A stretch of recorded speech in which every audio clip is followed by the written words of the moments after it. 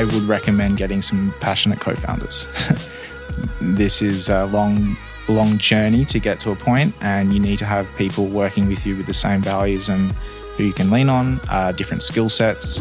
Welcome to Startup West, the podcast about Western Australian startup founders who have been there and done it or are right here and doing it. My name is Nic Terpkos. And my name is Chris Tan.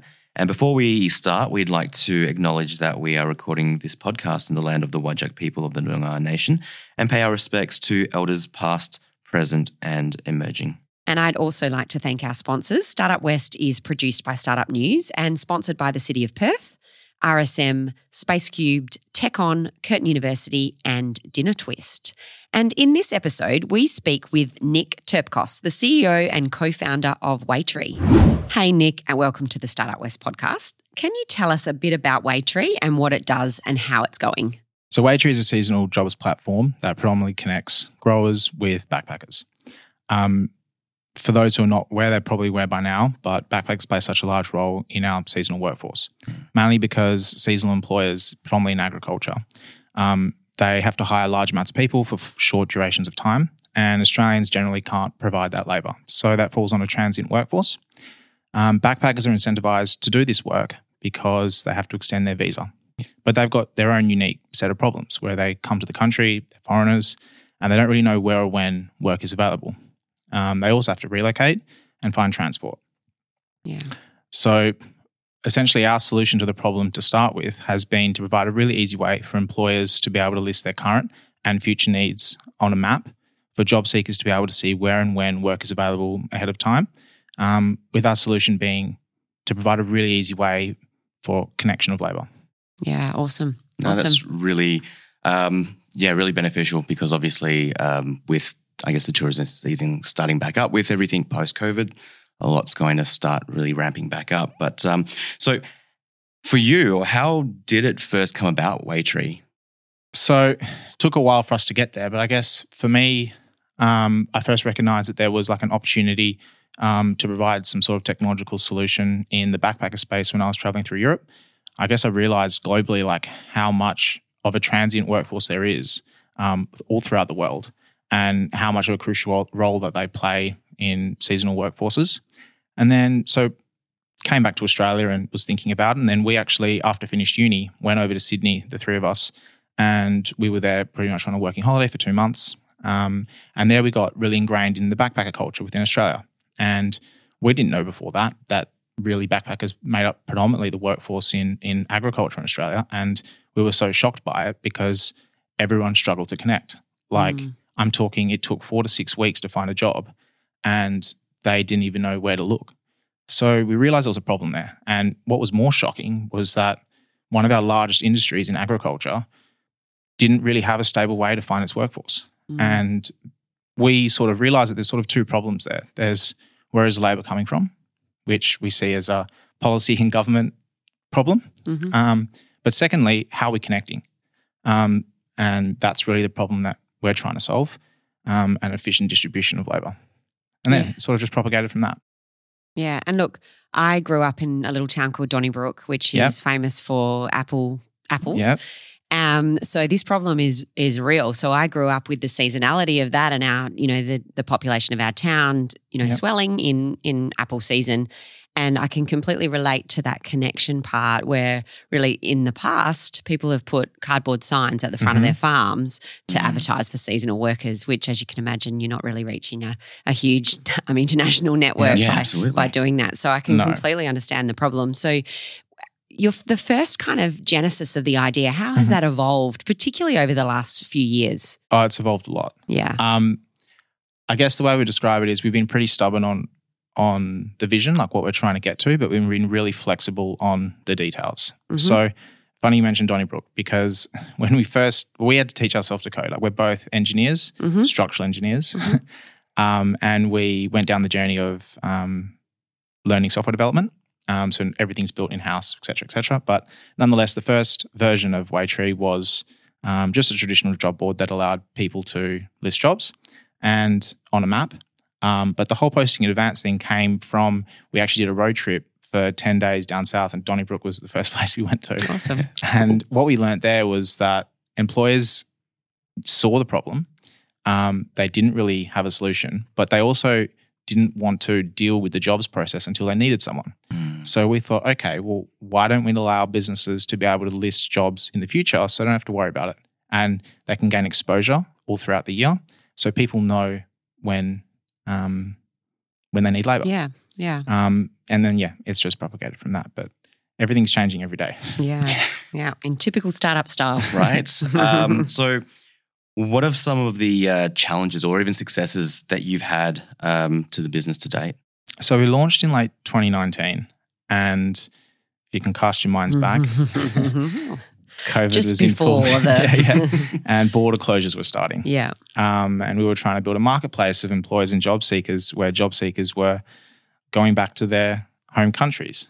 So that was our first challenge. How do we build a marketplace? And that we just overcame. We had a decent starting point with employers, and we leveraged essentially Facebook Jobs to start leveraging their ability to find people. So when jobs were posted on Waytree, we were reposting them on Facebook Jobs, and then that's how we built the initial network. And now we've built a reputation that people now just come to the site. But starting like there's two problems: building the technology and then building the user groups, and that was our first problem. Yeah. And is it the three of you, Nic? Yeah, there's three of us. That are co-founders? Excellent. And how have you funded the business so far? So initially, obviously, it's when it starts these things, it's close friends and family who want to see you succeed and do well. So we're really fortunate to have a family member who was able to provide some initial investment, we've been bootstrapped, but that's provided us the ability to get to where we are today. Awesome. Great. And what about advisory boards, members? How are you getting assistance with that?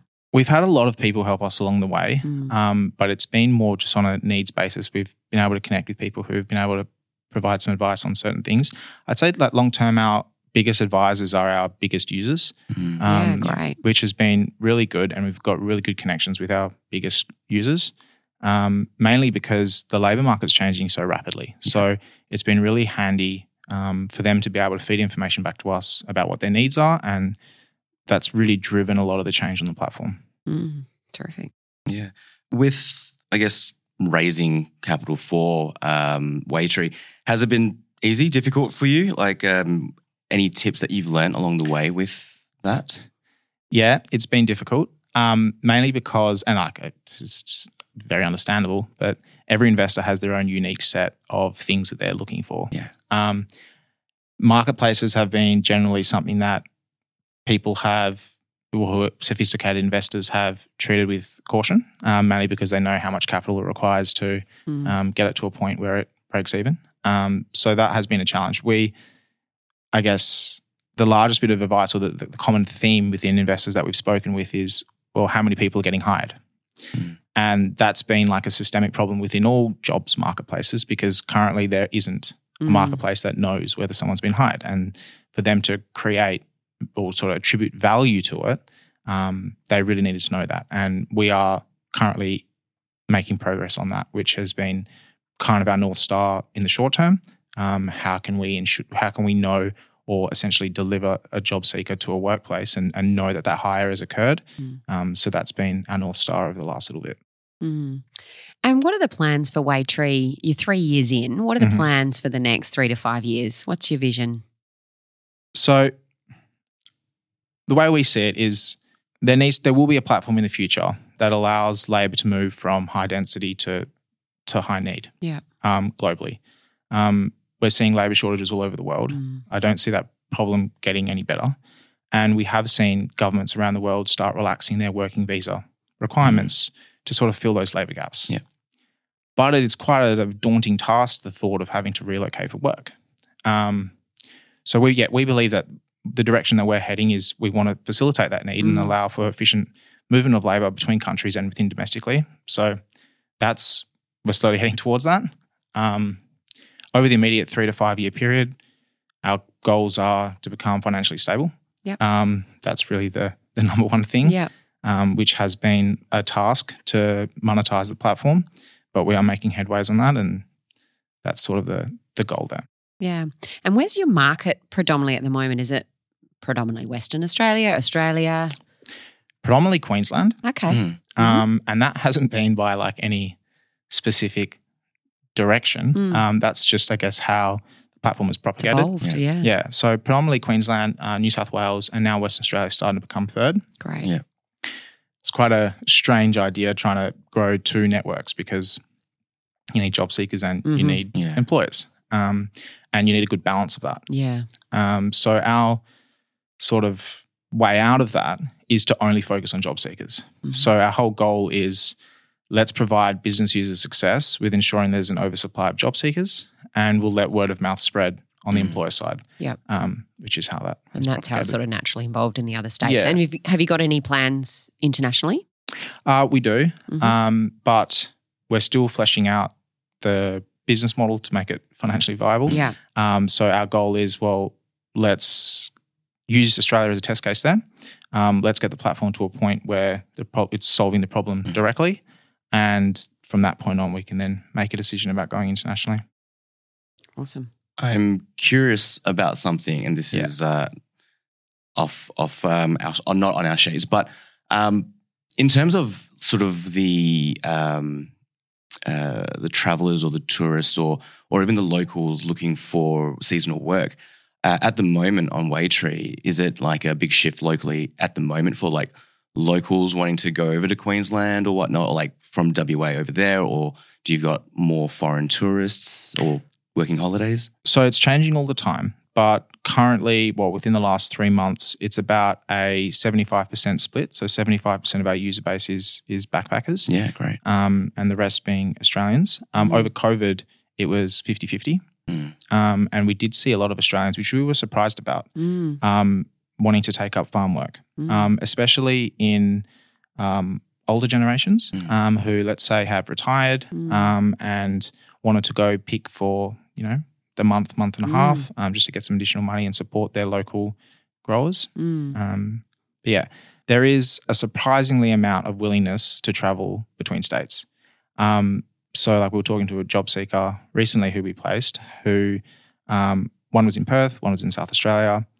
Both of them have caravans and they were placed in a job in Coffs Harbour in New South Wales, and they needed a week's notice because they were driving across. Yeah. And that was like, I'm talking to them on the phone, it was like completely, no problems. Like that was a non-issue. So that willingness to move and travel, I think, is the basis of how the marketplace can thrive. Oh, that's excellent. Yeah, your market's huge, really, isn't it? Absolutely. With many segments in between. Yeah. How do you reach your job seekers that are international? So we built functionality to facilitate international applications. So letting job seekers know what visa they're on, when they're going to come, et cetera, et cetera. Yeah.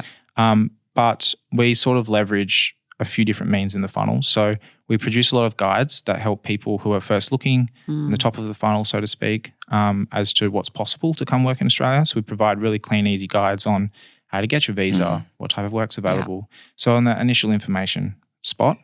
And then we're leveraging a lot of content on TikTok and Instagram to sort of provide an understanding of what working life's like in Australia. Awesome. And that's been a really effective way to capture people who are looking to come, and they can come onto Waytree, look on the map, scroll through time as to when they're planning to come to Australia, and they can actually see what jobs are available that they can apply for. So yeah, and I imagine that's probably different to what it was previous, which is that you just come to Australia and then, what's available? Whereas now you're sort of flipping it and planning potentially you're travelling around because they've got this knowledge. That's right. Terrific. That's so good. Nic, how would you describe the local startup scene here in Perth? Good. So obviously with a focus on agtech. So there is actually quite a large agtech community within WA that's predominantly hosted through Beanstalk. And there is quite frequent meetups where we get the opportunity to join the sort of group. You have to pitch, which is a great opportunity to start practicing your pitches. But then you get introduced to a whole network of people who are facing the same problems. And it's kind of cool because we're all facing the same problems. Like, how do we connect with ag businesses? So that's been really good. And it's been one of the sort of benefits from that is was it a month ago? Deepert actually funded 7 of us to go to Evoke Ag. Fabulous. Cool. So that was really great. And we were really thrown into the thick of it because there was about 3,000 people within the ag industry who were at Evoke Ag. And it was 3 days of pitching every 30 seconds. Terrific. But we met a lot of people who we're now working with. So that was really good. So that was really helpful. Amazing. Great opportunity there, particularly you with a sort of broad national base and markets. So what can we do better at, do you think, in our startup scene? Tricky question. Obviously, the answer is more funding. Yeah. But I understand there's issues with that. Look, for us specifically, we were in a bit of a unique place, and I know there's also other challenges with this, but I believe that there is opportunity for a better connection between government projects and local startups. I know this probably isn't applicable to all startups, but us specifically, like this problem became one of the largest problems in Australia overnight over COVID period. And we were obviously working on this technology for quite a long period of time. And it was a bit hard to see government funding to create local job boards, et cetera, for the government across every state in Australia, across every association in Australia. And I know this is a challenging problem, but I guess we felt that there was probably a good opportunity to work with governments to become a technology provider for that. I guess from my experience, a better connection between government projects and startups that are operating in the same space to leverage the technology that startups are working on. Cool. And a shout out to the Startup West podcast sponsors. The Startup West podcast is produced by Startup News and is made possible by the support from Space Cubed, Curtin University, RSM, the City of Perth, Dinner Twist and TechOn. Hey, Nic, can we take you back through your career from your school days? Were you born in Perth? Yeah, I was born in Perth, been in Perth my whole life. I guess I always thought I would leave Perth, but the older I get, the more and more I love Perth and don't want to leave. Yeah, awesome. Where did you go to school? Christchurch. Yep, awesome. Yeah. And then what happened after you graduated from Christchurch? So after Christchurch, went and studied engineering and commerce EWA. I was that kid that at age 6 years old knew they wanted to be an engineer. Yeah, wow. By design, dad's an engineer. I've always gravitated towards problem solving. Always gravitated towards maths and physics, and it was just always going to happen. I actually studied structural engineering in offshore with my co-founder James. So we went to school together, started a friendship from year 8. Yeah. Went through uni together, did every assignment together. That's awesome. That's a terrific story. Yeah, childhood friend starts a startup. I love it. Yeah.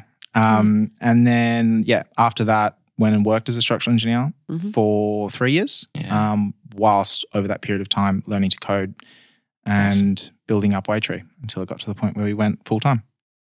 And so you said maths and physics were kind of your favourite subjects at school. Do you think you showed any kind of entrepreneurial talent when you're in your younger years? Yeah, I was Mr. Co-curricular at school. So I did every single additional thing that I could do. So see an opportunity and grab it, Yeah, right? I've always loved learning and love thinking about different problems. That's probably one of the biggest things I like doing. I'm always just like thinking about different things. In terms of leadership, I was school captain in primary school, house prefect. But I've always sort of been the person in our friendship group who people come to, and that's sort of been my experience. Yeah. Fair enough. That's really cool. So I'm curious again, with the travels that you've gone through, have you actually gone over and lived abroad for a period of time and then returned back to Perth, or has it mainly been your backpacking through different areas in Europe or whatnot? I've been traveling a little bit, but in terms of like a backpacking trip, it was about 2 months throughout Europe, and that's been my primary experience backpacking. The only other experience on a working holiday was in Sydney. Great. Yeah. Cool. So you're in a stable job working as an engineer when obviously you were, you did a bit of travel and this kind of crazy idea came to you, right? What made you, take the leap, so to speak? I've always, like I've said before, liked thinking about different things, and I've always just felt I needed to sort of try something myself. I needed to test myself and see what was out there and what was possible. The startup scene is certainly not for everybody, and I wouldn't recommend it for everybody. Ain't that the truth? But for me, it gave the ability to be able to work on a lot of different things. Like you don't realize when you start, but you have to be an engineer, you have to be a salesperson, you have to be a marketer, you have to know everything in terms of SEO. The list goes on. So I enjoy that. I like the varied work, and I guess when I was working as an engineer, I got a lot of that. But I guess where it came down to is I realized I liked solving one big problem rather than lots of little ones. And that's why it was like I couldn't not do it. I couldn't not do it. No, we hear that a lot. We hear that a lot. Yeah. I feel like it's those that actually go and actually listen to that make a difference, absolutely. Which is great. Yeah. So what do you know now that you wish you knew back when you first started this? It's a tricky question. Lots, how hard it would be. But I'd probably say what would have sped me up was focusing on the money problem earlier. We were going for growth, which we had to, but the platform has refined itself a lot through trying to figure out how to make money out of this. That I probably didn't give enough credit for to start with, and I think anyone else starting this adventure, in a startup space, definitely focus on the money problem early as possible. Yeah. And you've just answered the next question, which was, what's your advice to other founders? Have you got any other advice? I do.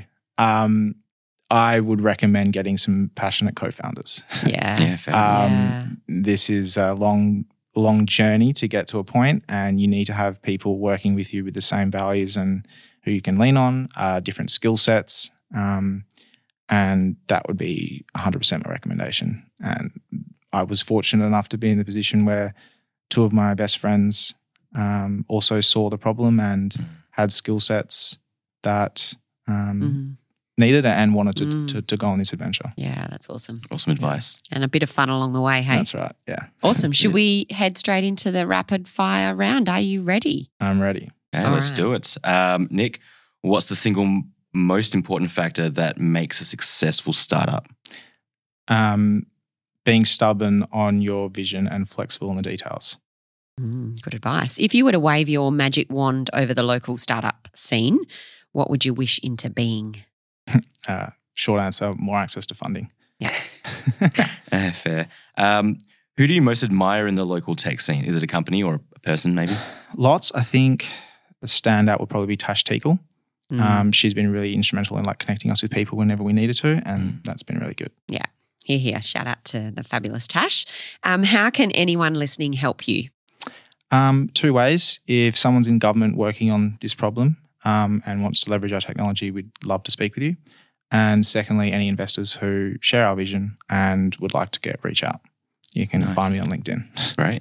And what do you do to get away from it all, to rest and relax? I like to go camping down south, but probably on a weekly basis, I relax by listening to vinyl.